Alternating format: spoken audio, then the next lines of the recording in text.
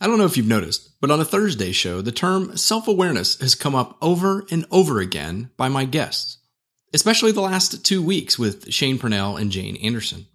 If you've been listening to the show for any length of time at all, you know that building your self-awareness is what the discover step in the DICE process is all about. You cannot discover what it is that you want to be known for without becoming more self-aware. This past weekend, I was reviewing traffic on my website, and I noticed that self-awareness is on a lot of people's minds, as my many different posts on assessments have recently spiked. You see, assessments are a great way to raise your level of self-awareness. Because self-awareness is so integral to the DICE process, and in fact to the success that you will experience throughout your career, I thought I would take some time over the next few BYOB shows to talk about how you can become more self-aware. So, starting today, I'm kicking off what I'll call Discover Month, if you will, here on the BYOB show, and we'll get started by tackling the one thing that the Discover step is all about: becoming self-aware. Self-awareness is one of those terms that we hear often. It gets batted around a lot, and of course I'm no exception. But do you really know what it means? As I thought about it, I decided I can't really have a show on self-awareness without first defining what it means. So, like every other time when I seek knowledge, I turned to the curator of the Earth's knowledge to learn more. In other words, I Googled it. And according to Merriam-Webster.com, self-awareness is the knowledge and awareness of your own personality or character. I did find another more specific definition, this one from the pathwaytohappiness.com site, which describes self-awareness as having a clear perception of your personality, including your strengths, weaknesses, thoughts, beliefs, motivations, and emotions. Self-awareness allows you to understand other people, how they perceive you, your attitude, and your responses to them in the moment. I like this definition better, but that's not to take anything away from the simplicity of Merriam-Webster's definition. Self-awareness is knowledge of your personality or character, but like pathwaytohappiness.com describes, that knowledge includes your understanding of your strengths, weaknesses, your beliefs, and your motivations. Identifying your own preferences and the preferences of others is an important building block in the foundation for your success. This knowledge can help you understand situations as they unfold, improve your communications with others, and influence people and situations to get the results that you desire. Self-awareness is the starting point that leads to every improvement that you will make in your life. And interestingly enough, self-awareness is not new. It goes back as far as Socrates, who is largely given credit for having said, "Know thyself." What this means is the more you pay attention to your emotions and how you work, the better you'll understand why you do the things that you do. The more you know your own habits, the easier it is to improve them. And it doesn't matter how many productivity tips you read or how many of the routines of the gurus that you adopt. You can even devour every piece of self-help material that comes across your computer screen, or in the case of this podcast, your earbuds, but it's all completely pointless if you don't know yourself well enough to put the correct advice into practice. And notice that I said correct advice there, because not every piece of advice that you will encounter or that is out there is correct for you. But you won't know that if you don't know yourself. This is why merely copying what others are doing doesn't work. You need the ability and the knowledge to take the advice of others and to put it in your context so that it works for you. Knowing yourself is difficult, as Shane Purnell pointed out during our discussion, and it takes hard work. It is a journey.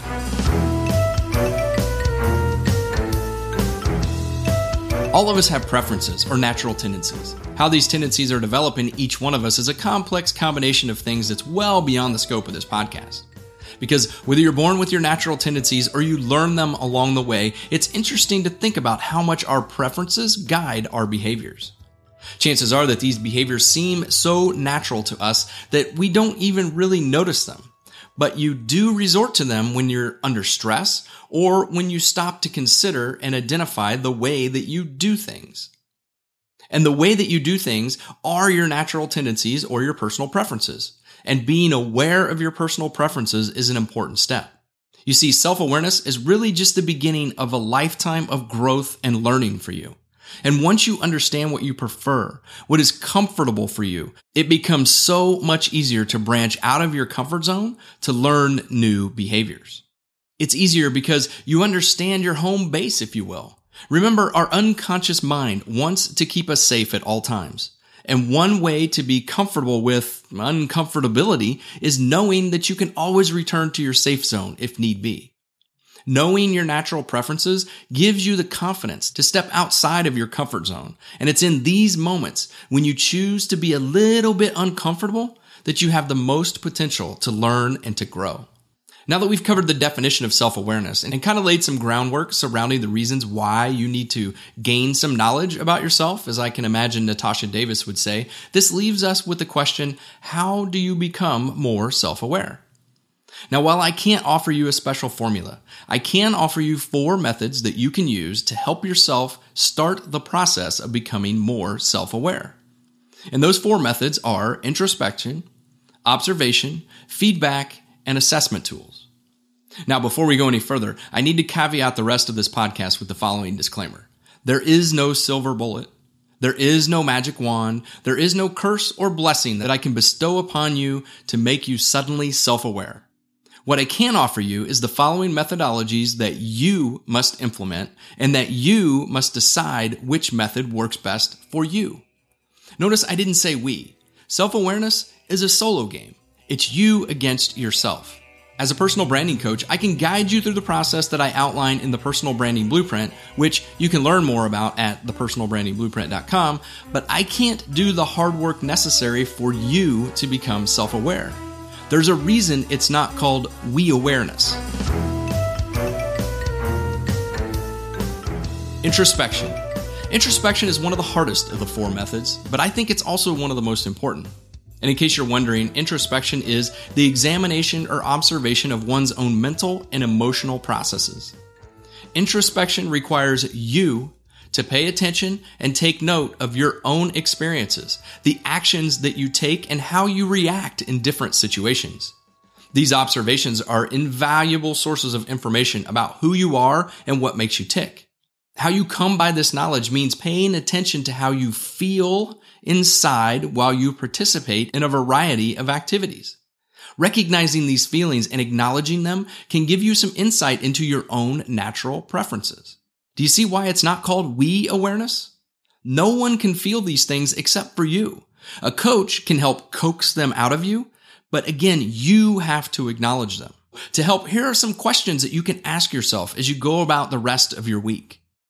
Do you feel happier when you're working in a group or alone? Do you feel satisfaction when you accomplish a difficult task? Is it easy or difficult for you to tell others what to do? When you start to feel bored or tired, what is going on or happening around you? Or the opposite, what is happening when you start to feel alive or interested? Introspection requires you to learn to look at yourself objectively, which is very difficult to do, but it's always worth the effort. It's important to remember, too, that self-awareness requires introspection, but it's not navel-gazing. Self-absorption and overthinking doesn't get you anywhere.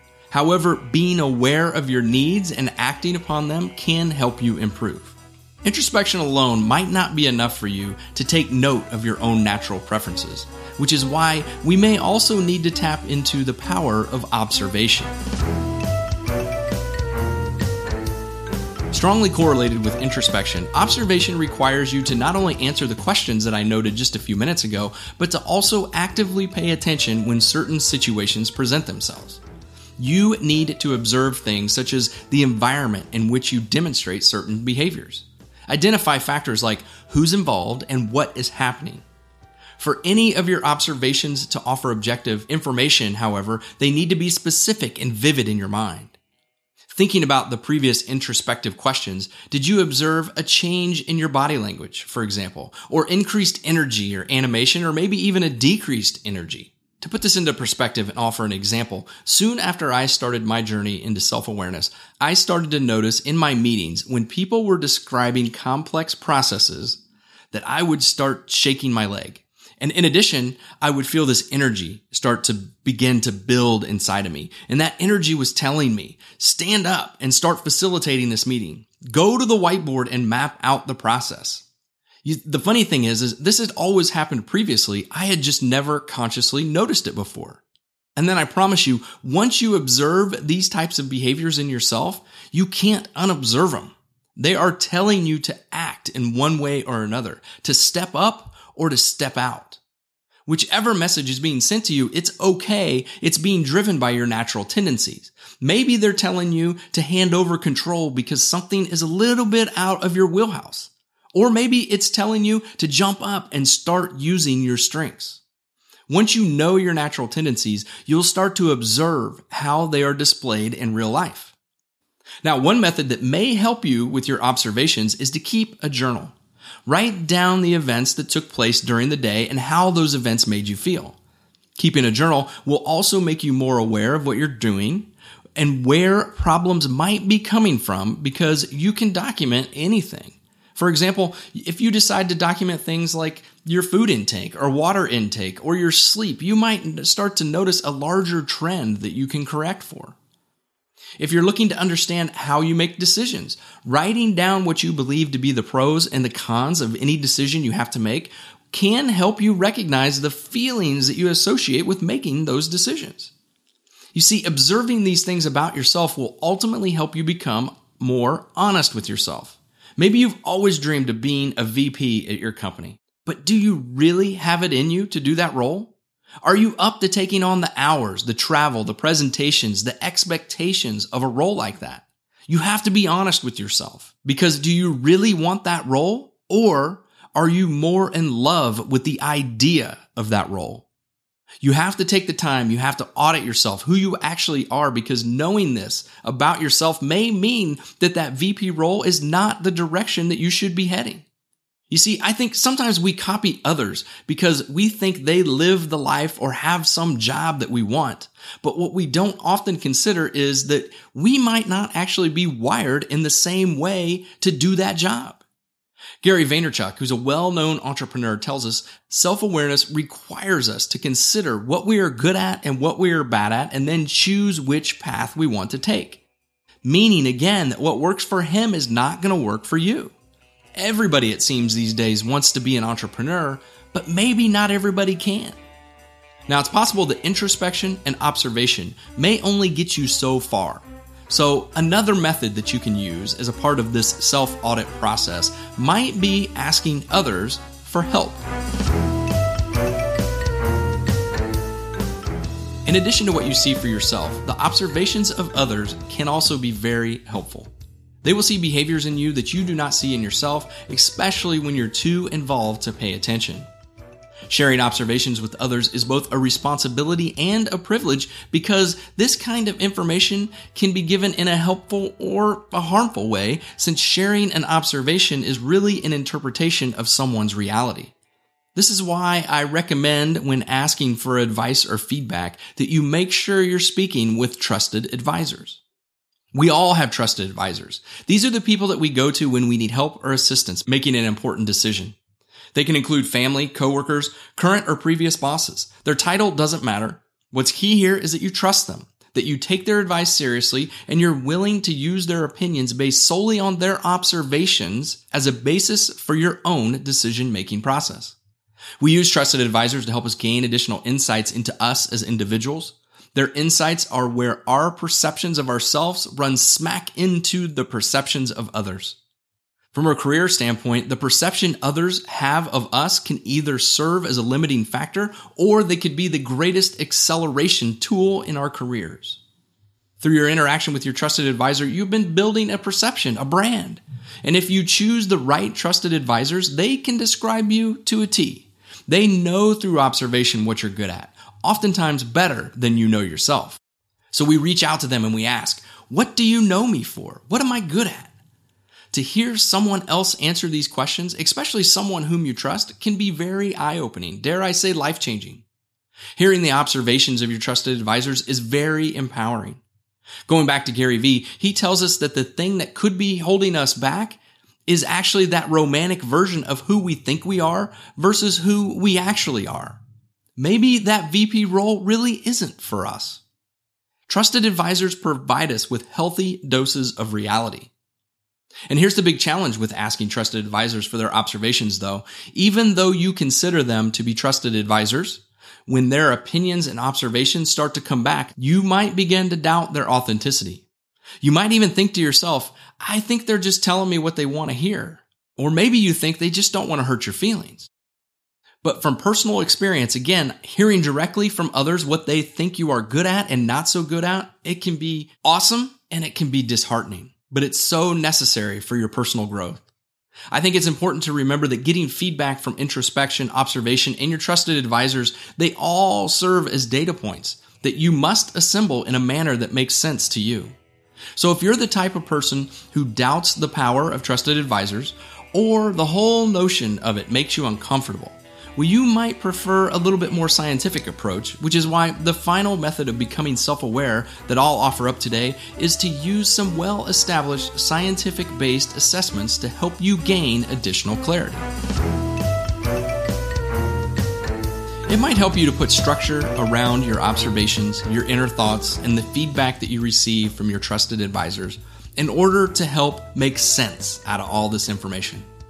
In his videos on self-awareness, which I highly recommend you check out on YouTube, Gary Vaynerchuk states that at its finest, self-awareness is accepting your shortcomings and accentuating your strengths. Which naturally begs the questions, how do you know your strengths? That's where assessment tools come in. They are valuable tools that you can use in your quest for self-awareness. Much, much more than a personality test, the right assessment can help you understand why you do the things that you do, why you find certain tasks simple, and even why you seem to ride the struggle bus with other tasks. As I stated at the beginning, we're all wired differently. Assessments can help us understand our unique differences, and once we know what makes us unique, we can use these differences to our advantage in order to excel in our chosen profession, or better yet, to choose our next one. There are many different assessments that you can take today. For me and my coaching clients, I recommend taking these 3 assessments: StrengthsFinder 2.0, Standout, and the Fascination Advantage. Now, why 3? Because what you're going to find is that all 3 of these assessments will reinforce each other's results. One assessment is going to be eye-opening for you. 2 assessments might prove enlightening, but 3 is a game changer. And if you take all 3 assessments, you will have the basis to understand where you fit in any organization and how you will add the greatest value. In addition, it's harder for you to deny something that you see on 3 different assessments. For me, taking all 3 assessments has helped me understand a great deal about myself, such as where and how I do my best work. I use the information from these assessments to help me analyze potential career opportunities for alignment with my strengths, my skills, and my traits. Or, as Gary Vee says, to accentuate what I'm good at. Think about what that would be like, choosing your next position based on what you know you can excel at, what you know you are good at, versus taking a position that somebody else wants you to do, or worse, taking a position just for money. Your work life can be so much better if you use self-reflection, observation, trusted advisors, and assessments to help you understand the value you add and what it is that you want to be known for. So that wraps up the beginning of the Discover Month here on the BYOB show. In the next few shows, I'm going to cover individually and in detail the 3 assessments that I mentioned today. You'll learn my results and, more importantly, how I interpret them and how I use them to ensure that I'm accentuating my strengths. So what do you think? Is self-awareness important? Does it matter at all? Do you think it can really make a difference in your career? If you're willing to let me know your thoughts, I'd love for you to go to ryanroten.com/message and let me know what you're thinking. Also, if you're interested in having a place to document your findings, you can download a PDF file that I put together for you to help. You can find that file at ryanroten.com/self-aware. Coming up this Thursday on the Brand New You Show, my guest may be the youngest person to rise to the executive level at Walt Disney, and he's going to share with us all of his career advancement secrets. You'll like this one. I guarantee it. That's a wrap for today. Until next week, I've been Ryan, and I'm out. This week's show was edited and produced by Ryan Roten.